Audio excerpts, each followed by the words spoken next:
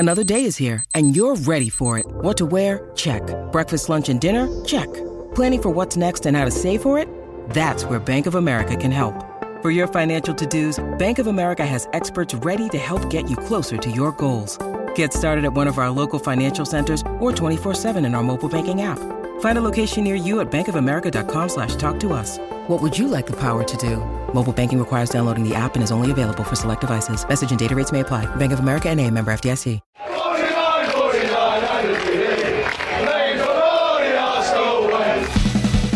Hello everyone and welcome to the Arsenal Way, and yes, we are back to your daily Arsenal agenda show, your daily show from 10 a.m. and yes, we're back at 10 a.m. and we're back to normal procedures at our homes, coming from camera to camera, and I'm with Guy Clark today. Guy, how are you? Yeah, not bad. I mean, between you down in the capital, me and Preston, and be some long travelling had to be done if we're to meet in person. But no, good to see you guys in the office, yourself, TC and Kaya yesterday. But yeah, as you say, we're back from our respective homes today. Yeah, back indeed. It does feel good. It does feel back to usual procedures. But in the office was cool too. But let's just get to the Arsenal topics and what you guys really don't want to hear. You don't want to hear about us where we're talking about Arsenal. Let's talk about the club itself. And Guy, our results recently haven't been great. I think we're going against Brighton. Our midfield are quite weak, and we do need to explore the options. Samuel Lokonga, of course, played there, but he struggled with Smith Rowe and Ødegaard alongside him. Would you consider bringing back Elneny into the team now? You signed him to be a rotational player. He comes in, you know what he does. He plays safe. He's solid. He's experienced. Would you consider it? I'm not sure I would, He's been here, over 6 years now. He's never really been a first name on the team sheet. When he first came in, I think there was a lot of hope that he would, albeit came in for a comparatively low transfer fee, would be able to kick on and be quite a decent player for us. I think quite quickly, to be fair. It was realised that probably wasn't going to be the case. And as you say, he's kind of always been on the periphery. Since basically Unai Emery's time, he kind of seemed to have gone completely off the radar. Then he seemed to have a bit of a resurgence and gone again. I think this year, the start at Old Trafford's the only Premier League start he's had this season. He's not featured since the defeat to City on New Year's Day at the Emirates. I mean, desperate times call for desperate measures, I suppose. And that's where we are. I mean, it's such a shame that prior to the international break, we were all getting so excited as to what this season could have in store and hoping that the race for the top four would go right down to kind of the final weeks of the season. And hey, it might be, I might just be in a pessimistic mood right now, but I think the injuries to the side that we've suffered, namely Partey and Tierney and Tomiyasu, still nowhere to be seen.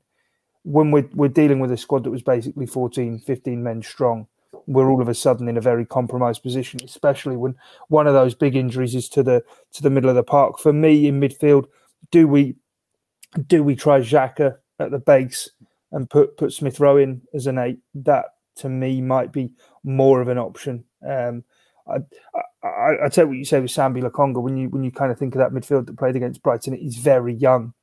Partey was clearly, alongside Xhaka, the experience and the leader within that midfield engine room, and allowed Ødegaard to kind of go and play his game, and that helped the rest of the team.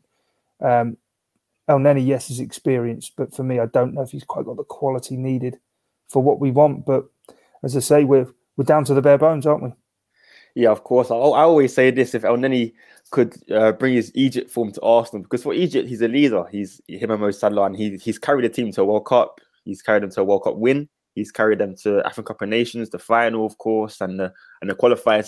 It's just a shame he couldn't bring that over to Arsenal. So I think he would be needed right now. If we had an extra midfielder, then we'd be able to cover for Partey much more easier. But of course, that isn't the case. And just moving over to the transfers, Guy. Now, Darwin Nunez, David Ornstein from The Athletic has said that Darwin Nunez is linked to 3 clubs: Chelsea, Manchester United, and PSG. No mention of Arsenal.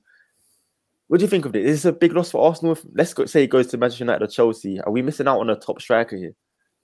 I've not seen a great deal of him, but this year his Champions League form would suggest, yes, we are. And it's how quickly things change, isn't it? I mean, for me, I would like to see whichever striker it is we're going to go for. I mean, since we've been starting this channel kind of the beginning of the season, it seems as though Serie, I hope I've pronounced that right, at Sevilla. He kind of seemed to be the first name we were all talking about, and he was going to be the one.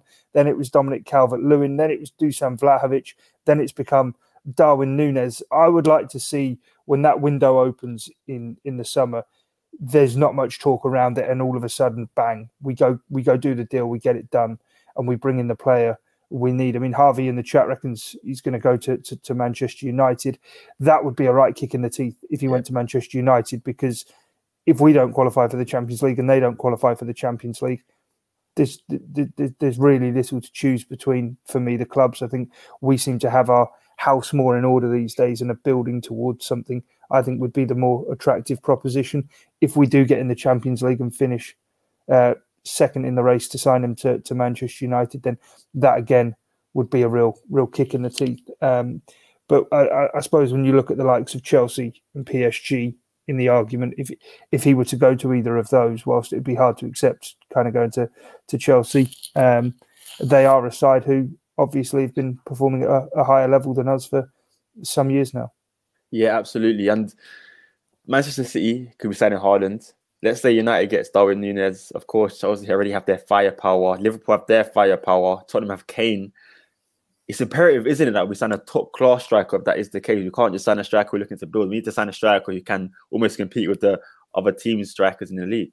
Well, it'd be interesting to kind of see, is this going to be the rebirth of the number 9 in the Premier League? You know what I mean? Because for the last few years, we've seen so much of it, of the wide forwards. And that was during a time where we put all of our eggs in the number 9 basket, first going for Lacazette probably 3 summers late.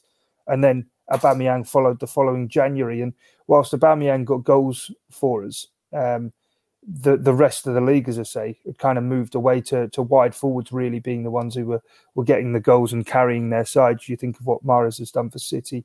Obviously, Liverpool, it goes without saying. Raheem Sterling's also chipped in with many a goal for Man City as well. So you now look around the Premier League, as you say, if Nunez were to go to Manchester United or Chelsea, that would box them off. Liverpool, Diogo Jota's come through as a great number 9 for them.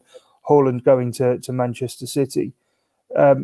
It feels as though, we need to kind of get in there, and I like the idea with Nunez of what we've looked at. I mean, him and Vlahovic, it seems as though have been the kind of 2 most concrete links that we've had to a striker, and they've both been under 24, started showing signs of being really prolific, and looked as though they're complete forward players. They can press, they can hold the ball in, they're penalty box players as well. So it looks to me like we're kind of looking in the right. We're in the right shop. We just need to go down the right aisle and pick the right player for us, in my opinion. Yeah, absolutely. We shall see. If you had to choose your ideal striker guy, who would it be? Who would you want to sign? For me, it's Isak. He's the boy.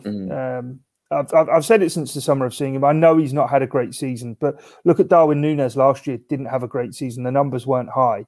And then this year hits it off and does what he needs to do. I think Martin Ødegaard, how we've seen him grow into the team.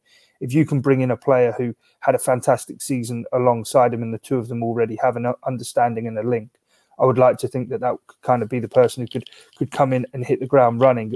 Of the names, as I say, to me, he kind of fits the bill of what the rest of the team, the model in which it's being built with. I mean, there's a lot of talk, isn't there? Barcelona are going after Lewandowski. I know on the show we've spoken about him previously as well. But for me, the age differential there with the rest of the squad, to me, doesn't quite make sense. And it feels as though there is a real unit that is being built off the pitch as well as on it.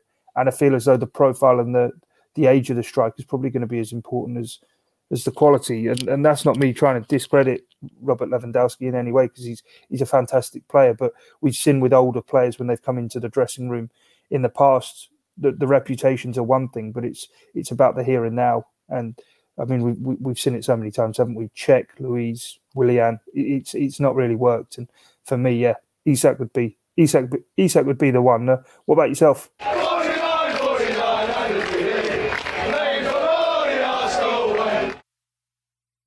I'd say, I've always said this, Victor Osimhen from Napoli. I think it's, unfortunately, I don't know if it will happen. I don't know if Arsenal are willing to pay the major price tag for him, but I just think Victor Osimhen is the perfect striker. Of course, he's still young. He's still under the age of 24, and he's prolific in front of goal. He's got everything in his locker. He can do everything. He can run with the ball at his feet. He's fast, he's strong, he's tall, he's athletic. definitely something different to Lacazette. I can say that I'd much. be interested in Lautaro. I mean, Lautaro actually, Martinez. Yeah, I'd be really interested in him, but I just think the price is probably going to be way too high. Jay's got in touch with us as well. Legend. Good to see him as well. But yeah, for me, there are options out there. I mean, Cody Gakpo's been spoken about, hasn't he? Would be interesting to see if he could convert that form from Eredivisie. And Armando Broja, I mean, turn of the year, he was 5 for Southampton, but again, would he quite have the consistency to hit the ground running? So I suppose we'll have to. Yeah, I'll take Broja. It's just Chelsea for me. It's Chelsea. I don't think Chelsea will be willing to sell. I think he's shown this season he'll be an ideal number 9. He's literally the ideal number 9. He's not just a big number 9 either, where he can't run with the ball at his feet. I think he's a bit like Osimhen, where he's got a lot in his locker. So I'll take Broja, but for me, it's Chelsea. I don't think they would sell him. So it's a bit of an awkward one there. But guys, that's enough of the striker search. Let's go into the midfield search. And before we do that, make sure to leave your questions in the comment section, because we will get to them towards the end of the show. So make sure to do that. Guys, just moving on to the midfielders now. That is another position we need addressing, as we did mention at the start of the show. And one of the midfielders we could sign is Ruben Neves. And Sky Sports have said that Arsenal are interested, but Wolves want between 50 to 60 million. Now, before it was being quoted around 35 million. Are you willing to pay 50 million for Ruben Neves? Personally, no. But when you kind of sent through the talking points of what we were going to get into today, immediately I was like, 50 million for Neves. Are we still talking kind of about this player? But equally, I then rewind myself to last summer, and I was looking at the signing Ødegaard. I was looking at the signing Aaron Ramsdale. Ben White, I was happy to see a sign, but again, 50 million thought was a bit steep.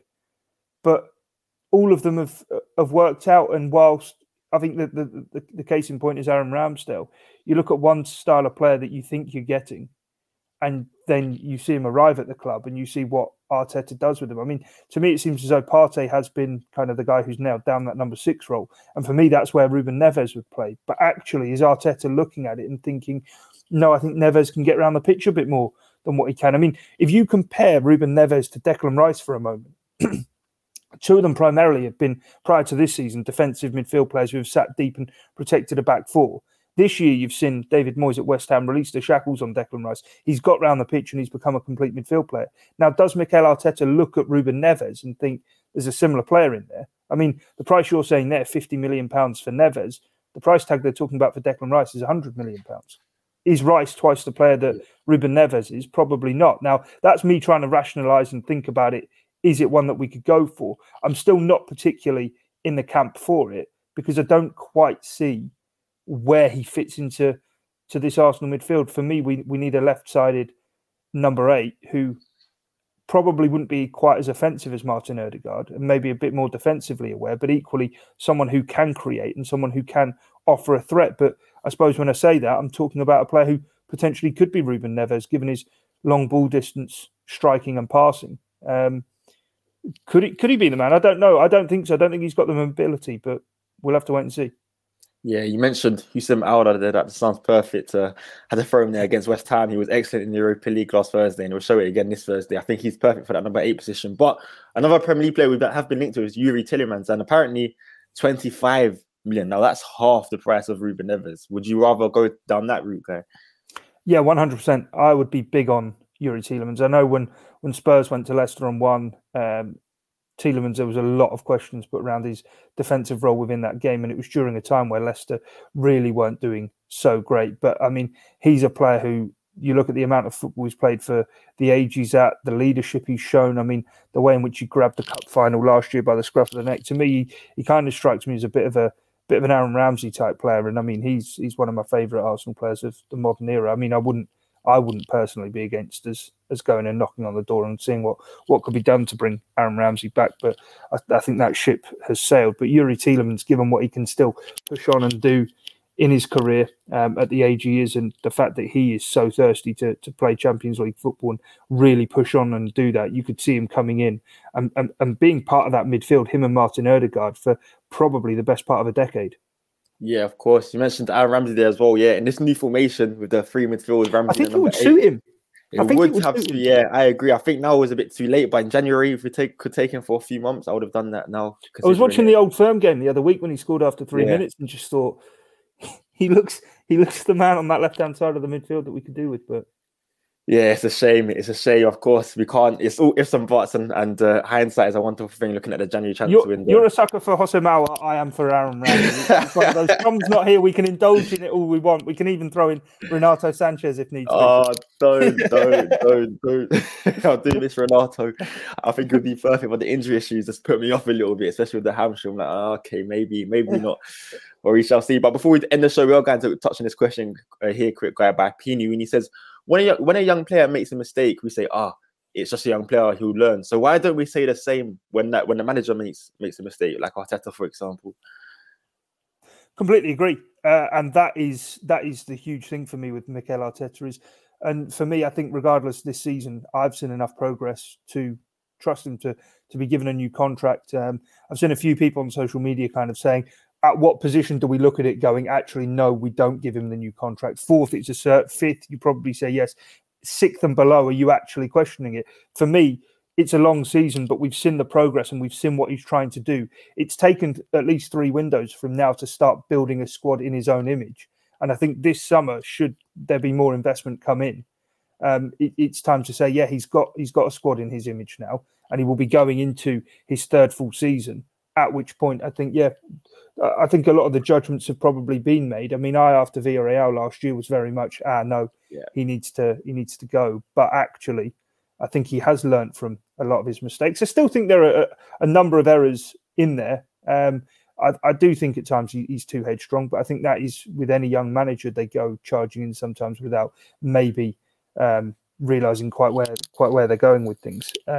And his handling of players and situations isn't always the best at times. But no, he is a young manager. He is learning on the job. And that was the depths to which we fell first under Arsene Wenger and then Unai Emery. That the club, from where it was a fear I always had with when Arsene Wenger would go, was he took the club from being effectively on its knees in mid-table to the heights of scaling, winning league titles and obviously going through a season unbeaten. And at that point when he left, he pretty much had taken the club back to where he'd inherited it from, albeit the infrastructure behind the scenes was absolutely first class, and that has helped us build. And now we are back to getting towards that level. And I think, with Arteta, I do think he's a young manager. He's going to learn on the job. There are errors, maybe, say, for example, with Matteo Guendouzi, is that going to be an error we're going to look back in years to come and say, actually, could that have been handled with a bit more subtlety? But it is what it is.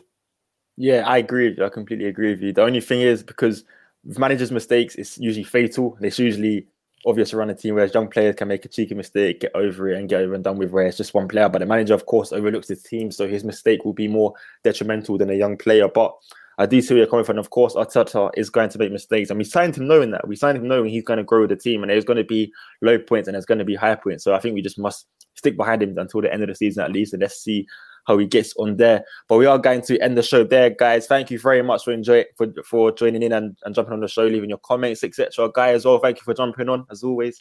Brilliant. Thanks for having me, Bailey, and thanks to everyone who's joined us and got involved in the chat. Of course, guys. Make sure you leave a like, subscribe, and most importantly, make sure you keep following us down the Arsenal way.